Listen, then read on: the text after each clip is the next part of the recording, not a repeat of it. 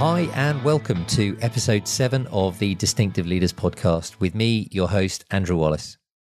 Today's guest is Kenton Cool, world-class mountaineer, leadership expert and coach. Considered one of the world's top high-altitude mountaineers, Kenton has reached the summit of Everest an incredible 15 times. His experiences have given him a deep insight into what motivates people and the resilience needed to succeed. During this episode, we discuss how he has learned to take adversity in his stride, what it takes to lead in some truly extreme environments, and how you can replicate that approach in a variety of environments. If you want to understand the secret of creating accountable teams who all pull in the same direction, Kenton is the man to listen to. I hope you enjoy listening to our conversation.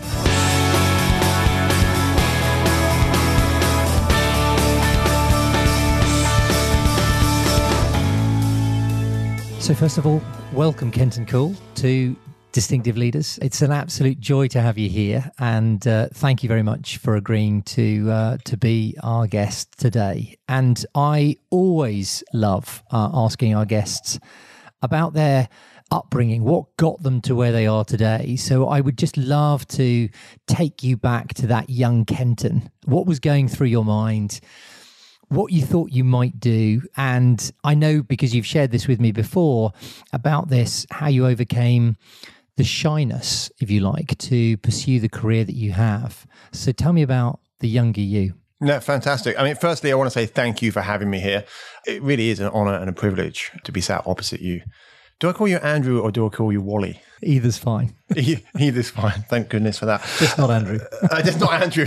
But a younger me, a younger Kenton, looking back, I was incredibly shy. I had struggled even to go into a shop to buy something. You know, if my mother said, park the car up, Kenton, run in, go and get a pound of tomatoes or whatever it was, I would almost have an anxiety attack over it. The whole interaction, a social interaction, I really struggled with, and to a degree still do today.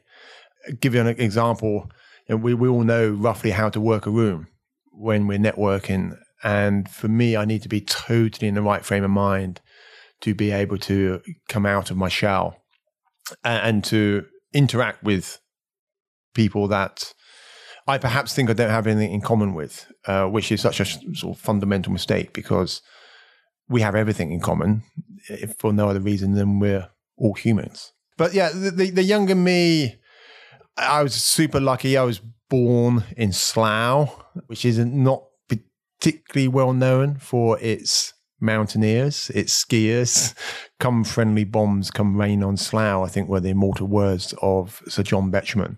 But I was super lucky in so much that I grew up in the corner of a farm field. We didn't own the farm. We just had a tiny, weeny wooden bungalow. And my father was very much invested into the outdoors. He was a scout leader. We were forever going into the woods to cut down firewood, we had a wood burning stove to heat the water. We were walking the dog. We were jumping over fences. Everything that young boys and girls in many ways should be doing. And I learned a lot from that. But perhaps what I didn't learn was how to then adapt that skill set into a social environment. And it's something which I really did struggle with, and still do, as I mentioned, certainly up to university. And then all of a sudden you're thrown into a completely different environment where you're on your own, you're no longer at home, you don't have that comfort zone of having your parents to do something for you. And it really is sink or swim. You've mentioned, you just mentioned your father there, but you've mentioned before just what an influence he was. In what way, it obviously getting you interested in the outdoors, but in what other ways did he really have that influence? I think he was a very value-driven individual. We grew up in the commuter belt, but not having any money at all. My father was unemployed for a lot of my teenage years, and he instilled in me I suppose, an ability to find solutions. When you have no money, and my parents really didn't have any money, it's just simple things like sticking the sole of your shoe back on, putting Blakey's in the heels to stop them wearing out, darning trousers or socks to make them last that little bit longer. And on the other hand, on the other side of things, something which came from that was the fact that both my sister and I would never have the latest gear. So we would never have the latest fashion brand or the trainers and with that, because we grew up in a relatively affluent area, a certain stigma comes with it. You don't have, well, I remember one T-shirt manufacturer distinctly, Galini, I think it was called. I don't think they exist anymore. It's about a big balloon. Yeah. No, but it was a big one of the brands. And everybody had Galini T-shirts or sweatshirts, and we didn't, or I didn't. And there's a certain stigma that goes with that. You're not part of the tribe. You're not part of the clan unless you had one of these. And at the time, it was difficult. But I look back on it, and being an outlier, being outside of the group, is actually quite special. It allows you, or it gives you the opportunity to grow and flourish in your own way without necessarily any preconceived ideas about this is how you should look or operate or behave. And looking back on it, it took many, many, many years for me to understand that. I just remember at school being horrified of wearing stuff from the charity shop or hand-me-downs that just did not fit in with everybody else. And as I mentioned, at the time, it was really hard. And if I sort of take you from the really young Kenton through to sort of university Kenton, talk about the sort of real influence that had in terms of where are you now in terms of the Shiner scale? Where are you now in terms of this, thinking about what you might want to do? Well, I mean, university was the catalyst to where I am today, without a shadow of a doubt. We were talking before recording this podcast. We were both riffing on how important university is or isn't. And I do truly believe that certainly today we are expected to go to university. It is open to everybody, which is a good thing and a bad thing. I believe actually that life experiences, for me, university was a life experience. I've never used my degree, not once. I've got a 2-1 in geology. I climb mountains.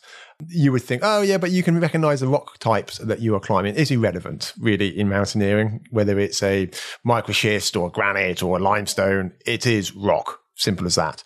But university was for me a total eye-opener.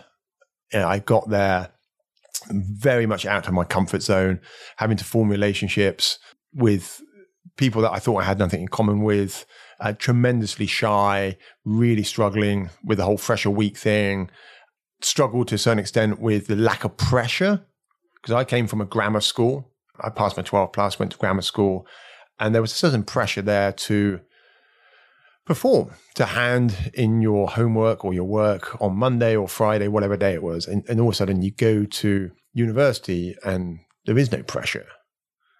And there isn't somebody leaning over you, cracking the whip saying, you need to hand this work in or this assignment. And for me, that was a huge learning right there. And then overlay that, I found the climbing club, the Leeds University Mountaineering Club, which at the time was a very vibrant club, huge amounts of enthusiasm. And I fell in with a cohort of people that for me was perfect. The energy, the vibrance, the enthusiasm. And all of a sudden I started to see people from different backgrounds.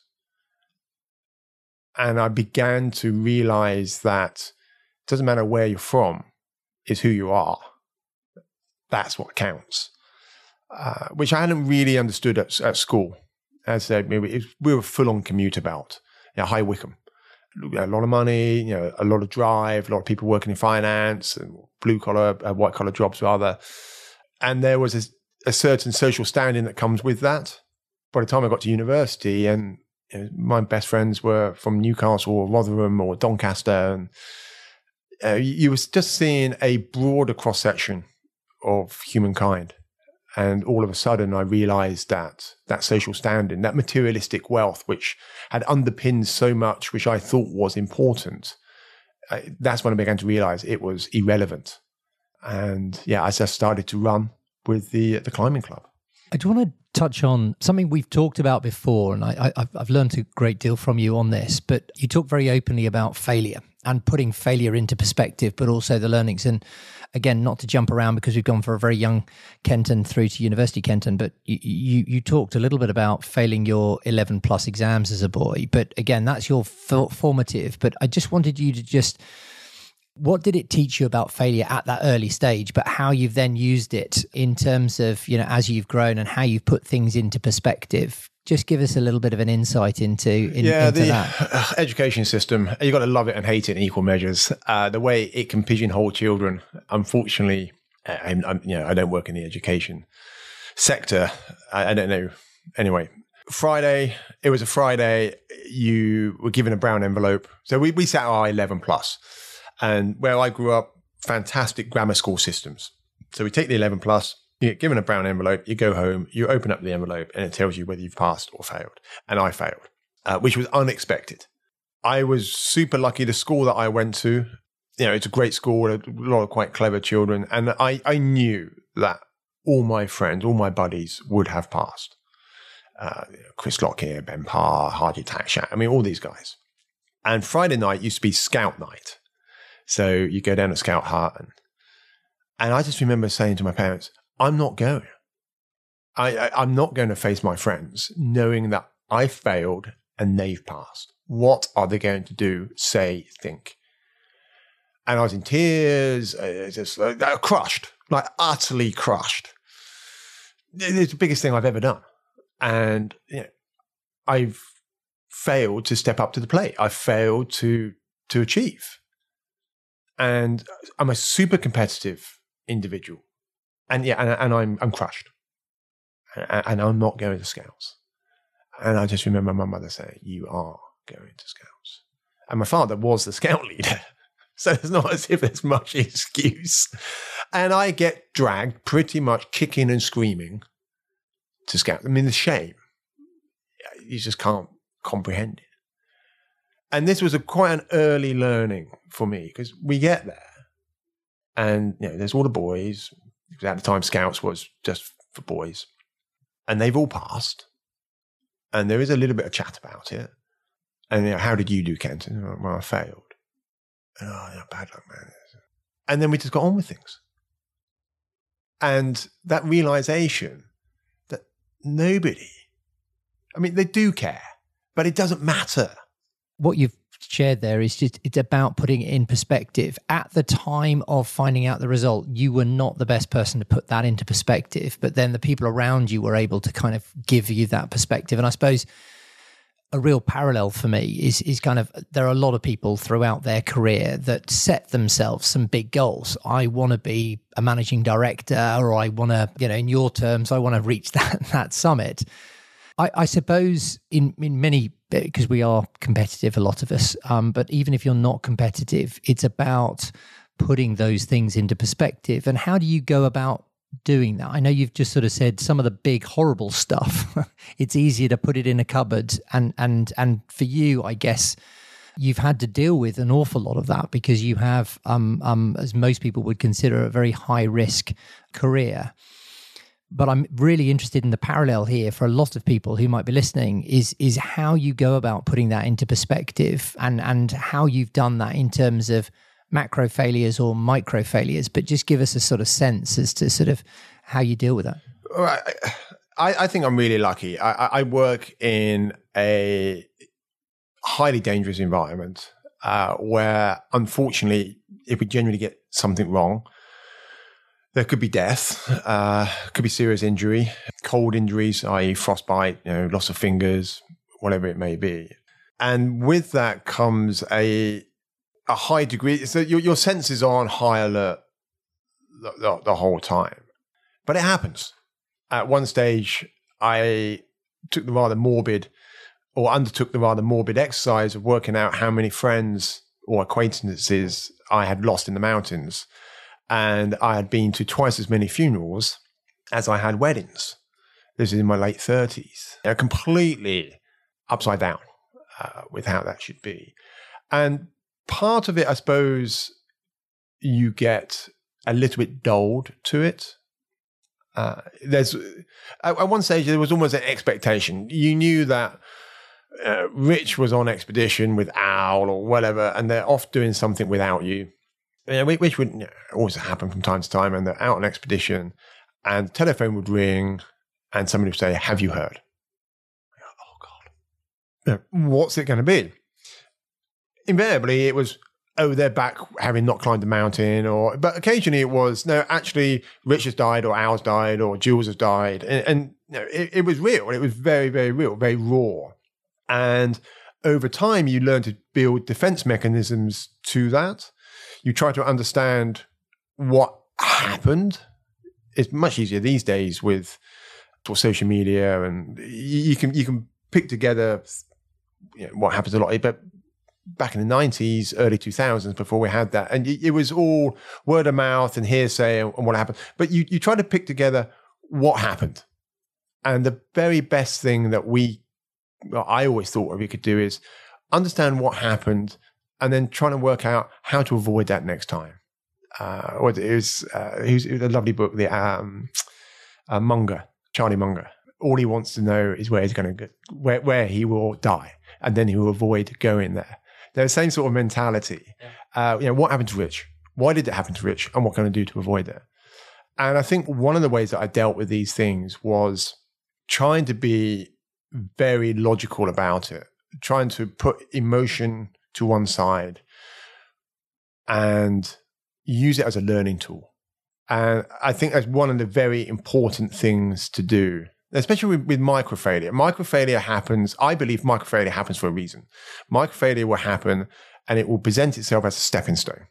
And it's just a stepping stone on a much bigger journey that we are all on.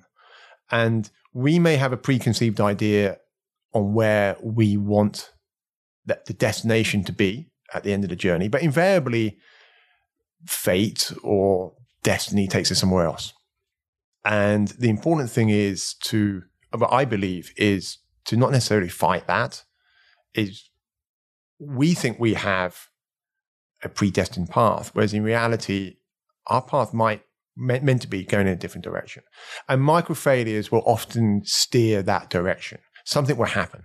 Perhaps a great example, I broke my legs back in 96. And as a result of that, I missed going on, at the time, a really big expedition to the Karakoram in Pakistan. And I was devastated. I'm like, this is unfair. Not only have I got 2 broken legs, I'm now missing this expedition, which I've been at the forefront of organizing, and. In reality, all these other opportunities came my way. And I know it sounds ridiculous. I'm in a wheelchair. For 3 months. For 3 months, yeah. I'm in hospital for 4.5 weeks. I have 3 operations. And then they tried to give me a goddamn Zimmer frame, age like 21. I'm like, no, I'm not having a Zimmer frame.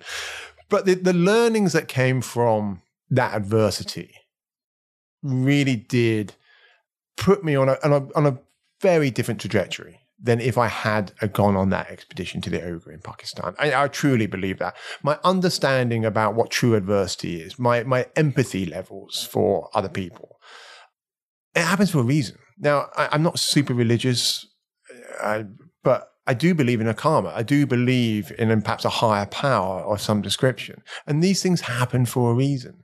And it's our task to use them as a stepping stone, as a learning tool. Because we are always going to be faced with what we deem to be failure. Or perhaps we can call it non-success. Or perhaps we can just call it a hiccup. And we go for a promotion, we don't get it. There's a reason why we haven't got it. There's a reason that maybe we're not good enough. Maybe on the day somebody's better than us. That was I love Desert Island Disc. And I was listening to Martina Navratilova, the Czech tennis player. I think she ended up US. And she was being interviewed, I think not by Kirsty Young, but anyway, she's been interviewed. And the question was, do you feel nerves? You're going out on centre court at Wimbledon, and it's the final. How do you control your nerves? And she said, I was never nervous. And really? Are you never nervous? No, I'm never nervous. Because all I can do is I will go out and I'll play the best game that I can play. And I love my game, by the way. And if I'm beaten on the day, and let's face it, she wasn't beaten that often, if I'm beaten on the day, it's because somebody is better than me. But the important thing is I know I did my best. And I know that's a cliche. And I butted with that mentality for years growing up. My parents would say I was fiercely competitive. If I didn't get first, I can deem it like it's abject failure. Mum and Dad would go, but you tried your best. I'm like, yeah, but my best isn't good enough. But actually, if you do your best, of course it's good enough. And to go back to the question, you fail to get a promotion or you fail to do this, or maybe somebody's just better on the day. And next time you try, maybe you will be better, but maybe you're the best on the day that time. Yeah. Or maybe it's just not meant to be. Yeah. And actually your energies and efforts go in a different direction. I think, there's another famous sporting story about Jack Nicklaus, who's considered to be the best golfer of all time. And his best comeback to anybody who says that is that, do you know who's got the most second places in golf today? It's him, right? And so therefore, by definition, I didn't get first, therefore I'm a loser. So in theory, I should be your best loser as well. And I think there are some great messages in there for sure. So in times of crisis, a lot of people find it hard to think straight and make the important decisions that need to be made. And as someone who's ascended Everest 15 times now, and again, I emphasize that just in the sense that when you shattered both of your legs, you hadn't summited once, right? So you've done 15 since. And again, that level of kind of picking yourself up and getting yourself there. But I know this sort of crisis leadership is just something that, well, I'm going to say naturally comes to you, because I think there is an element of nature that, and there's an element of nurture. But what makes a good crisis leader? And again, this is highly topical, given we've just been through probably one of the biggest crises that most of us will have experienced to date. I mean, times of crisis, I think for me, let's just take a step back. So when was it? It was trying to imagine the scene. I'll try and scene set for you. It's 2018. We're high in the death zone on Everest. We're above 8,000 meters. In fact, we're about 8,500 meters. And I'm there with the broadcaster, TV personality, Ben Fogle. And all of a sudden, we have a catastrophic oxygen delivery system failure. So essentially, in layman's terms, his regulator, the device that goes on top of the oxygen bottle, fails. And all his oxygen dissipates into the atmosphere. So 1,200 liters of pure oxygen disappear in about 1.2 seconds. Psst, gone. Oh my God. It's dark. It's windy. It's pretty goddamn cold. And we're in the death zone. There's no helicopter rescue. Ben starts to panic. And, not unsurprisingly, he's so far out of his comfort zone. What do we do? And critical thing for me, at least, is, well, there's normally 5 or 6 key things, but let's just boil it down. Communication. Communication's got to be succinct, and it's got to be really, really clear. The level of clarity. Because in that situation, we're dealing with Ben, who's very, very emotional, and is now out of his comfort zone, can't think straight. His brain's being starved of oxygen. We're in the death zone. We're dealing with Sherpas who English isn't their first language, culturally very different, there for possibly slightly different reasons, but that comes back to the organizational culture, which is super, super important. Have we got one goal, one vision? And then it's having the bandwidth or having the ability to take a step back and then look at the situation totally objectively. And in that situation, 8,500 meters above sea level, take all emotion out of any form of decision making. And if we were going to be critical about how our leadership team perhaps has handled the last 18 months, is their hands to a certain extent was tied because they weren't making 100% logical decisions. They just couldn't do it. In a democracy, it's very, very hard to do that. The only time you can really do that in a democracy is at a time of war. And there's some really fantastic case studies. Churchill being a really good example. One only needs to look at the film Darkest Hour, which is when Churchill first takes power in 1940, late 39, 1940, and they're trying to get the guys out of Dunkirk. And Churchill essentially sacrifices 5,000 troops at Calais to try to make a diversion. So he sacrifices 5,000 troops at Calais for the greater good of getting 330,000 troops back from Dunkirk. That is a logical based decision. There's no emotion in there, because if emotion was in there, he'd go, oh, we've got to try to save those 5,000 as well. And it just wouldn't have worked. So 8,500 meters on Everest, it is a democracy, but at the same time, we're in an environment that requires 100% logical decision making. Cut the emotion out. What actually needs to be done? And it's going to be time critical, because Ben's got no oxygen. So what are the solutions? What are our options? We need to go through the options extremely quickly. We need to broadcast those to all concerned. Meanwhile, we need to isolate Ben from the decision-making process, because he has no being. He's got no reason for being there. He's out of his comfort zone. He's not got the depth of experience. There's nothing that Ben can add to the conversation, which is going to help. If anything, he's going to muddle it. So, and you can find it on CNN actually, or a diluted version on ITV. And it's this brilliant footage whereby I'm trying to deal with the situation, because we had another failure about an hour later. Mark Fisher was a cameraman, and we're trying to deal with that. Meanwhile, Ben's on his own. And Ben's, on TV, Ben says something along the lines, I'm on my own, Kenton and Mark and the Sherpas are below me. I'm feeling a bit isolated. That was deliberately done to get him out of the decision-making process, because all he's going to do is complicate it and muddle it.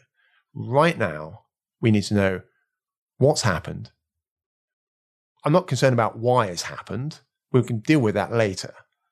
And it turns out tiny weeny O-ring deep in the regulator. We were never going to find that out. So we're not going to waste energy on that. It's what's happened, when did it happen, what do we actually know, and what do we need to do to move forward? And does everybody that is in the decision-making sort of process environment, do they know all of those things? And if they don't know, we need to communicate it to everybody. And then when we come up with a solution, we need to communicate that to all the stakeholders and then execute it. Because there's going to be no second chance. So the key thing is cut the emotion out and keep it 100% logical. Keep the communication lines well and truly open, but keep dialogue succinct, to the point, and extremely clear. And the Sherpas aren't going to understand big, long, complicated words, because English isn't their first language. And added to that, you've got an oxygen mask on. So you breathe a bit like that. Andy, we got a catastrophic oxygen delivery system failure. What the hell does that mean? The regulator's broken. Keep it simple. We overcomplicate everything. We look for difficult solutions, whereas more often than not, the solution is simple. And a simple solution you can execute quicker, and generally you can execute it more efficiently to get a better outcome. So essentially, communicate, make sure that there is an accountable team. And again, I want to touch on this point, because you mentioned it before about personal accountability, and it's absolutely critical to decision making. And I think you've shared before, in your experience, and I guess in mine as well, there are some people that shy away sometimes from that. But I just was keen to, I guess, it's something that is so important to both you and the corporate world, and, in so many other forms of life. What is it about the personal accountability that, in your opinion, just makes a distinctive leader and is just so important? You're absolutely right, Andy. It's a bugbear of mine. I come from a high-risk environment, working environment, where accountability is everything. If there is an issue, just put your hand up. Whether it's my fault, somebody else's fault, we don't really care. We just need to know, and then we can find a solution and we can work for it. Because if we get something wrong in a death zone, it's going to go badly wrong. And is that personal level of accountability? If someone holding their hand up, I'm going to take responsibility for that, and I'm going to do that. And what I find in the corporate environment is people can hide behind multiple levels of responsibility or lack of accountability. Or there is a modicum of safety in corporate environments whereby, and this is generalization, people will try to offset personal responsibility, chunk it left, chunk it right, chunk it up, chunk it down, or whatever it is. It's like, well, it's not my fault because it came late from procurement, or that wasn't action because logistics said this, or it doesn't matter. Now, take responsibility for what it is. Now, the buck's got to stop somewhere. And more often than not, if you do take responsibility, people are going to trust you more. People are going to have more respect for you, rather than hiding in the shadows, not wanting to step up to the plate and go, I'll action that. Yeah, and when it goes wrong, just say, it's my fault. It went wrong because of X, Y, Z, A, B, C. But just be open and honest about it. Don't try to offset it somewhere else. And unfortunately, the more I operate in the corporate environment, the more I see that there is a lack of accountability because people are somewhat in fear of their jobs, their livelihoods. And that's a cultural thing. Because a big organization should have one vision. They should have one goal that they're striving toward. And the culture should represent that. And when I have dropped into organizations, more often than not, it's not that. It's not a collaborative moving forward. It's a bunch of individuals looking after themselves, which unfortunately generates a very inefficient way of working. But it also generates a blame culture. Because I'm not going to accept responsibility. I'm going to blame it on Joe down the corridor. Because I'm in fear of losing my job. And that's purely culture. That's a poor culture that's been set by the leadership team or the management team. Whereas if the culture is right, then people are invested in it. All individuals want then is for the organization to win, to be the best operator it can be in whatever sector or whatever environment it is. And if somebody makes a mistake, invariably they're going to be the first people to say, this has just happened. Yeah, we need to deal with this because this is going to hiccup where we're going. And notice the where we are going, not where I am going. Whereas more often than not, people look at it and go, that's going to hiccup where I want to go. But I want to move up or I want to do that. Get the culture right. And then that accountability will simply follow. And that's what we've tried to do with our Sherpa team. We try to generate a culture whereby they want to work with us. You know, we are a team. Dorji, for instance, so Dorji Gelgin is my number one Sherpa. I've worked with him now for 17, 18 years. He's my immediate go-to when I'm putting a team together. And a few years ago, there was a little hiccup. Dorji said, no, I can't work. My wife said, there's a big disaster on Everest. So, I can't work on the mountain anymore. And I sat down with him and his wife and the family, and we talk it through. And Dorji, I really want you to be part of what we're putting together. I'm not going to ask you to be part of it. I'm not going to offer you more money. I'm not going to do. You know what we do. You know how important you are to what we're trying to do, and all I can promise you is that we will generate the culture that hopefully you will feel safe and be part of. And that's exactly what happened. Dorji came back into the fold because he knew that culturally we were there as one. We weren't there as a bunch of individuals. We were there with one vision, with one goal of doing giving the very best service to our clients, which, by the way, is not necessarily getting them to the top of the mountain. It's bringing them back through the front door. But what I love about that story as well is knowing the backstory to how Dorji helped you too. I mean, you were on an extraordinary mission to do a first, which was to climb Nuptse, Everest and Lhotse all in one go. And you both got called to help another climber, Mr. Lee. Yeah. Mr. Lee.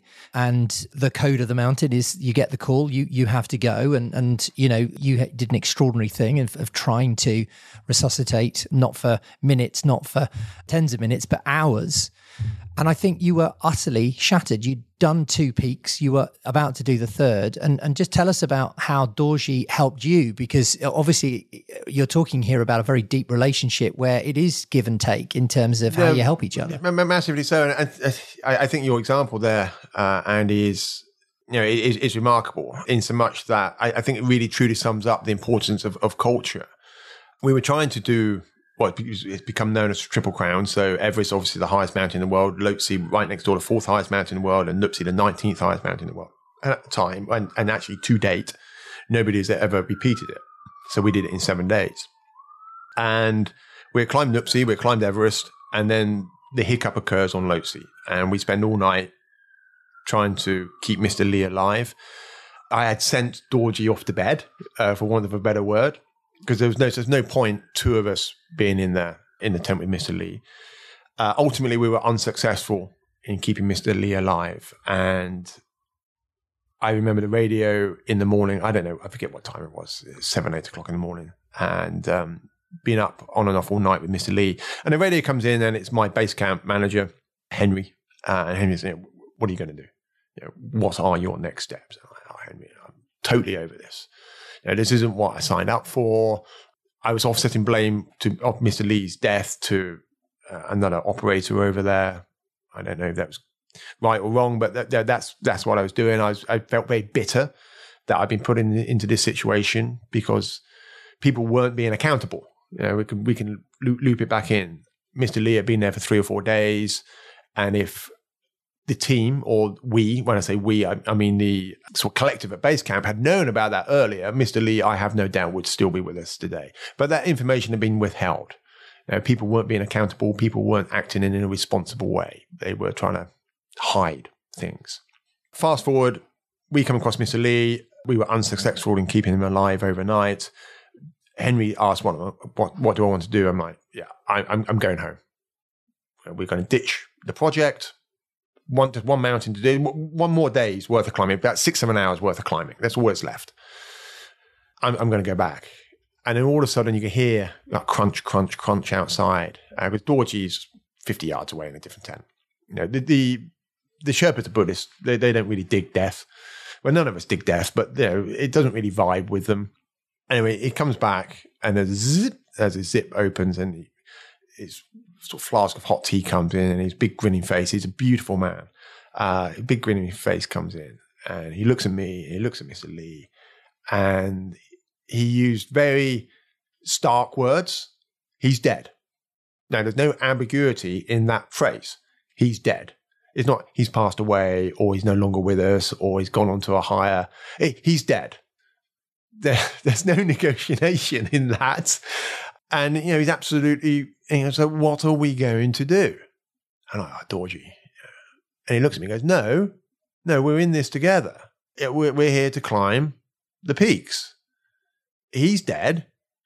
If you go down now, you're not honoring Mr. Lee's life at all. You're not doing him any good, which I know sounds very callous, but he's absolutely right. And we can translate that into a different, slightly different environment. If something's happened, it's happened. And there's no point reminiscing over it. We have to move on. And it's how you deal with it. Exactly. It's how you move on. What your next steps are. They are the important thing. And I was really close of making my next step to be in a downward direction. And Dorji just looked at it and goes, we have nothing else. Do it for me. Dorji and I have this deep relationship. He knows exactly how to pull the strings. And then all of a sudden, I am now invested in Dorji. I am now doing it for him. Not necessarily for myself anymore. Now, I feel responsible to him. And that's really, really powerful. Really powerful. Yeah, let me just explain this another way. This is really interesting. I for some reason, a number of my friends are Olympic rowers, are ex-Olympic rowers. And the fabulous Peter Reid, who unfortunately now is in a wheelchair, Alex Gregory. Now, these guys are, Peter Reid, for instance, highest or largest ever lung capacity ever recorded. And I interviewed Peter Reid on my own podcast, and he was telling me about the dynamics in the Coxlix 4 in the Olympics. And you would think, or I would have thought, that what you want are the 4 very best, strongest rowers. And Pete was like, no, that's not what you need. He goes, I was the engine. He goes, I was an animal. I could pull those oars like nobody else. But there was no finesse to what I did. Meanwhile, you need a gearbox. The gearbox is Alex. So Alex was just the consummate rower. But more than that, he could galvanize the team. And they have something which I think they call seat races. And they will race and they will swap seats. And that's how you work out who actually makes the boat go faster. And it's not the strongest guys. It's not the guys that will pull 2,000 meters on an ergo faster than the next man. And the key is to get the other 3 or the 7 or however many are in the boat. There's Coxley's 4 or Cox 8, or make the other 7 pull for you. That's how you make the boat go faster. And that's exactly what happened on Lhotse that day. I was no longer there for me. I wasn't climbing for me. Dorji had very cleverly made me invest into him. I was now there. I wanted to perform for Dorji. And it's the same thing in the boats. Especially in the 8, apparently, you get the one guy and the other 7 are pulling. And Pete said, you can always not row. And the boat would still go faster because everybody is embedded to the other individuals. You are there for your teammates. You are pulling harder for the right people. And that's so translatable to so many different teams, no matter where they are, corporate world or just wherever. It's about that depth of relationship, depth of understanding, but why are you doing it? Why are you doing it? And I think when you bring in that emotion, you bring in that, it's so powerful. But you don't always get it. I had some dealings with a lovely guy, his name eludes me. He used to open for Middlesex in cricket. And at the time, this is going back a few years, the culture at Middlesex was destructive. It was a damaged culture. And my friend would say, you would go to the crease willing your teammate, the other opening batsman, to fail. Because that would make your position that much stronger for the next game. Now, that's a destructive, damaged culture. That's never going to work. That's a culture all about the individual, not the collective. Whereas if you want to make the boat go faster, the culture has to be right. The culture between all those 8 guys, or bigger, because there's going to be like reserves and things. They've got to be invested in one another. They've got to understand the culture. You've got to build that culture, build the trust. You're there for the other guy as much as you. And the fascinating thing with, and it's almost, I can't think of many other sports. It's not a case of Peter Reid won gold. It's the Coxley's 4 won gold. And very few sports are like that. Okay, maybe you're an individual sculler, but the team win.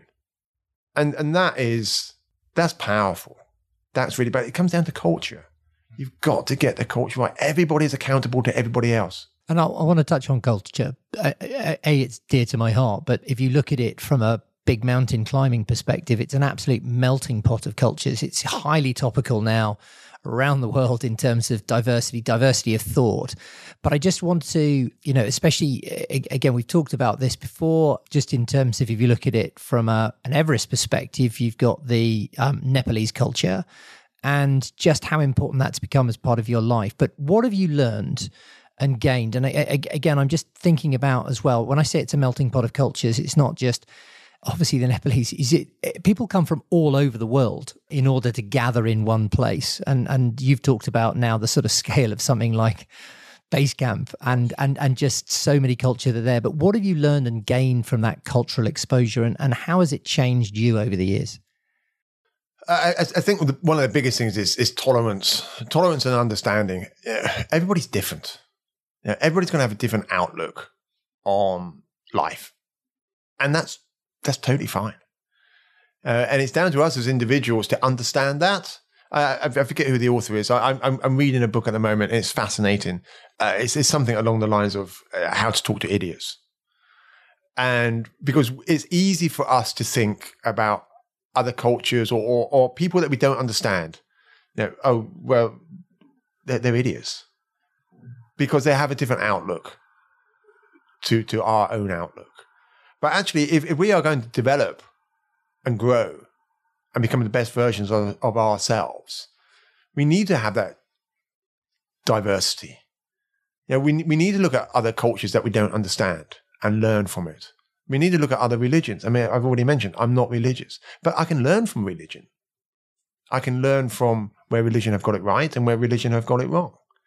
I can go to Nepal or India or Pakistan or Bhutan or South America where they're culturally poles apart and pick certain things. Oh, I really like that. I love the way that works. You know, as simple as that down in Argentina last year, the asado, right, the archetypal barbecue. And of course, I'm plant-based now, but huge amounts of red meat, and it's a social gathering. And we were there, and of course, with that comes the red wine. And there's a big group of mountain guides around the asado. One guy in charge of the asado is his asado, so he doesn't like people interfering. So tolerance, understanding. And then maybe 8 or 9 of us, a couple of bottles of wine, but there's only like 3 cups or 3 glasses, and the glass is being handed around, and you be stood there, or with your glass of wine, and somebody would literally, a virtual stranger, take the glass off of you and be drinking your wine. Well, that's a bit weird. That's a bit strange. Just because our culture thinks that we go to dinner or we have our barbecue and we all pour our wine, why does that wine become ours? And certainly the culture, deepest, darkest Argentina, where we were, it was a collective. It wasn't my wine or your wine, it's our wine. And I loved that. I loved what that generated among everybody. It was a deep bonding around a wine glass. And wow, why did we all sit there with our own? You could go, well, it's health reasons or COVID. It's not COVID. I mean, whatever. Let's put that to one side. That anecdotal story, I didn't understand it. I didn't get it. I'm like, God, he just pinched my wine. No, it's not my wine. It's our wine. And I think one of my greatest learnings is go to these new places with an open mind, no preconceived ideas, no judgment. Just look at why they do these things. Why do they operate that way? Why do they all live in one room?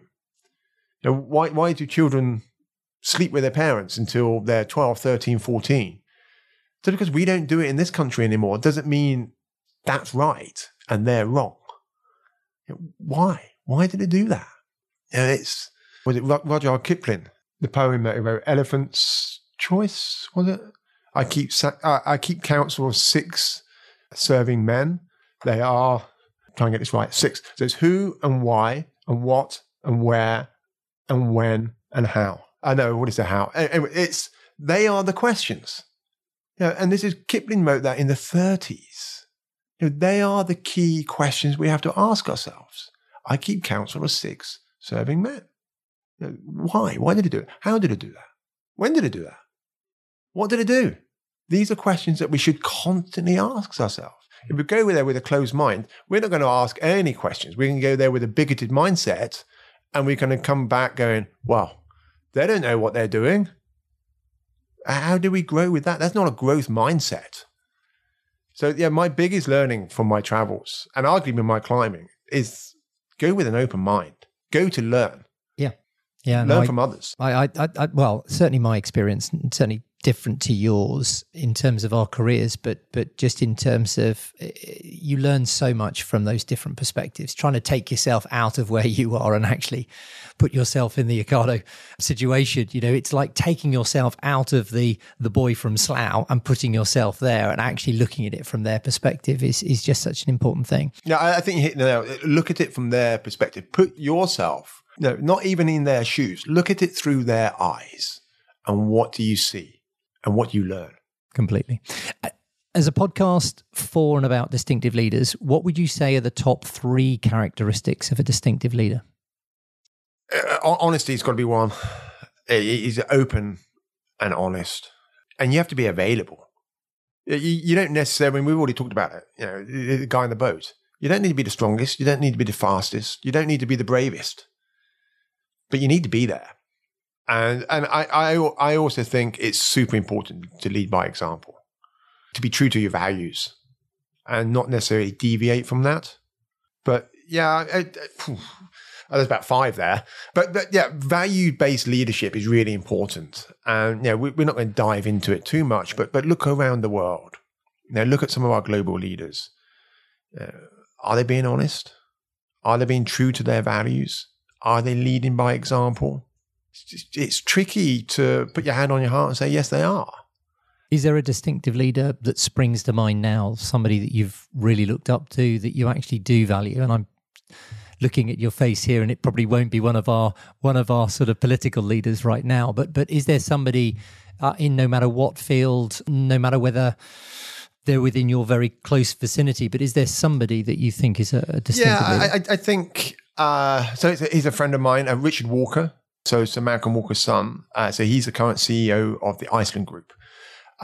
Frozen supermarket. I really admire what they're trying to do, not only from an environmental perspective for a supermarket globally to step up to the plate, to be accountable and say, we are going to take out all plastic from our own products by, I think it was 2023. I know some of the hurdles and some of the challenges that they're facing because of that. But more than that, Rich's ability to inspire his team. And let's face it, if you're a checkout girl in a supermarket, it'd be very easy to look down your nose and pour scorn on that. But they are the very people who are at the core of what Iceland do. They're on the coalface, for want of a phrase. And Rich's ability to not only push his environmental agenda. Richard told me once that, his book's fantastic. I think it's in his book called The Green Grocer. And he said, okay, to be a sustainable business, you need to, it's with 3 arms. Okay, you've got the environmental sustainability, you've got the sort of profitability, and you've got your customers. And they need to live in harmony. And it needs to be right for the customer, it needs to be right for the business, and it needs to be right for the environment. And if any one of those is out of kilter, it's simply not going to work. And that was a real epiphany when I heard it, because I was like, okay, well, we need to do this because it's the right thing to do for the environment. Well, that's great. But if we're pushing that really hard and all of a sudden we're not getting customers through the door, then we're not going to make an impact anymore. And his ability to navigate that and then project that to all his staff in some sectors of his business, food warehouse, for instance, is not particularly glamorous, but he is steering that ship with purpose. And I think he's steering it to remarkable results from an environmental perspective, for service given to his clients, but also as a business. So Richard is definitely somebody that I admire. Dale Vince, for instance, their Ecotricity. Again, Ecotricity, I think I'm right in saying it certainly was the world's first sort of environmentally friendly, sustainable electricity company. Stepping out of the norm, being the outlier, being the anarchist, and saying we can do this in a different way, and then bringing with him his team. It's fantastic. Musk is another one. I know Musk is quite a controversial character. I was lucky enough to meet him a number of years ago. I met him for maybe 4 minutes. I walked away thinking I had just met a true visionary game changer. Now that's leadership right there. If you speak to Musk, he probably wouldn't say he's a leader. He's an engineer. He says he's misunderstood. He's not a businessman. He's an engineer. But he's doing great things. And he's putting people along with him. He doesn't always get it right, but then who does? Well, I think that's a trait of a distinctive leader. They don't always get it right. And I think we've heard that from some of our guests before, is that, it's about learning and about making those sort of mistakes. Lastly, at Leithwaite, our core purpose is to create meaningful change through exceptional people. What one meaningful piece of change would you like to see in the world in the future? I think we have, in the light of COP26, what's just happened up in Glasgow, I think what we need to do, we need to take, it keeps coming back, doesn't it? The same thing keeps coming up. We need to take responsibility for our actions. Now, business is great. Economic growth is great, but it's going to be utterly meaningless if we don't have an environment to operate in. And I think short to medium term is critical. that we all understand that we all need to do our bit, no matter how small we think it might be. And it might be as simple as doing the recycling. It may be eat less meat. It may be jump on your bicycle rather than take the car, or whatever it is. We need to action change, because unfortunately our global leaders seem to be, they think they're hand tied, and it's going to take public swell to initiate the change. It's in our hands. We can initiate change. And I think certainly short to medium term, that's going to be absolutely critical. I would love to see a societal shift in the way that we look after what's most precious to us. And that's our ecosystem, our environment, our planet. Kenton Cool, thank you very much indeed for being a guest on Distinctive Leaders. Thank you, Wally. I called you Andy all the way through, but I get to call you Wally at the end. No, I appreciate your time and your questions. And seeing this is the first one you've done face-to-face, I think you've got a voice for radio. There we go. Thanks, Kenton. I hope you enjoyed today's episode of the Distinctive Leaders podcast and got as much out of listening to it as I did recording it. If you did, I'd be hugely grateful if you could take 30 seconds to give the show a review on iTunes, Spotify, or your podcast platform of choice. If you have any suggestions for what could make this podcast more beneficial for you, be it topic ideas, guest recommendations, or anything else, please feel free to get in touch at andrew.wallace@leithwaite.com. Thank you so much for listening.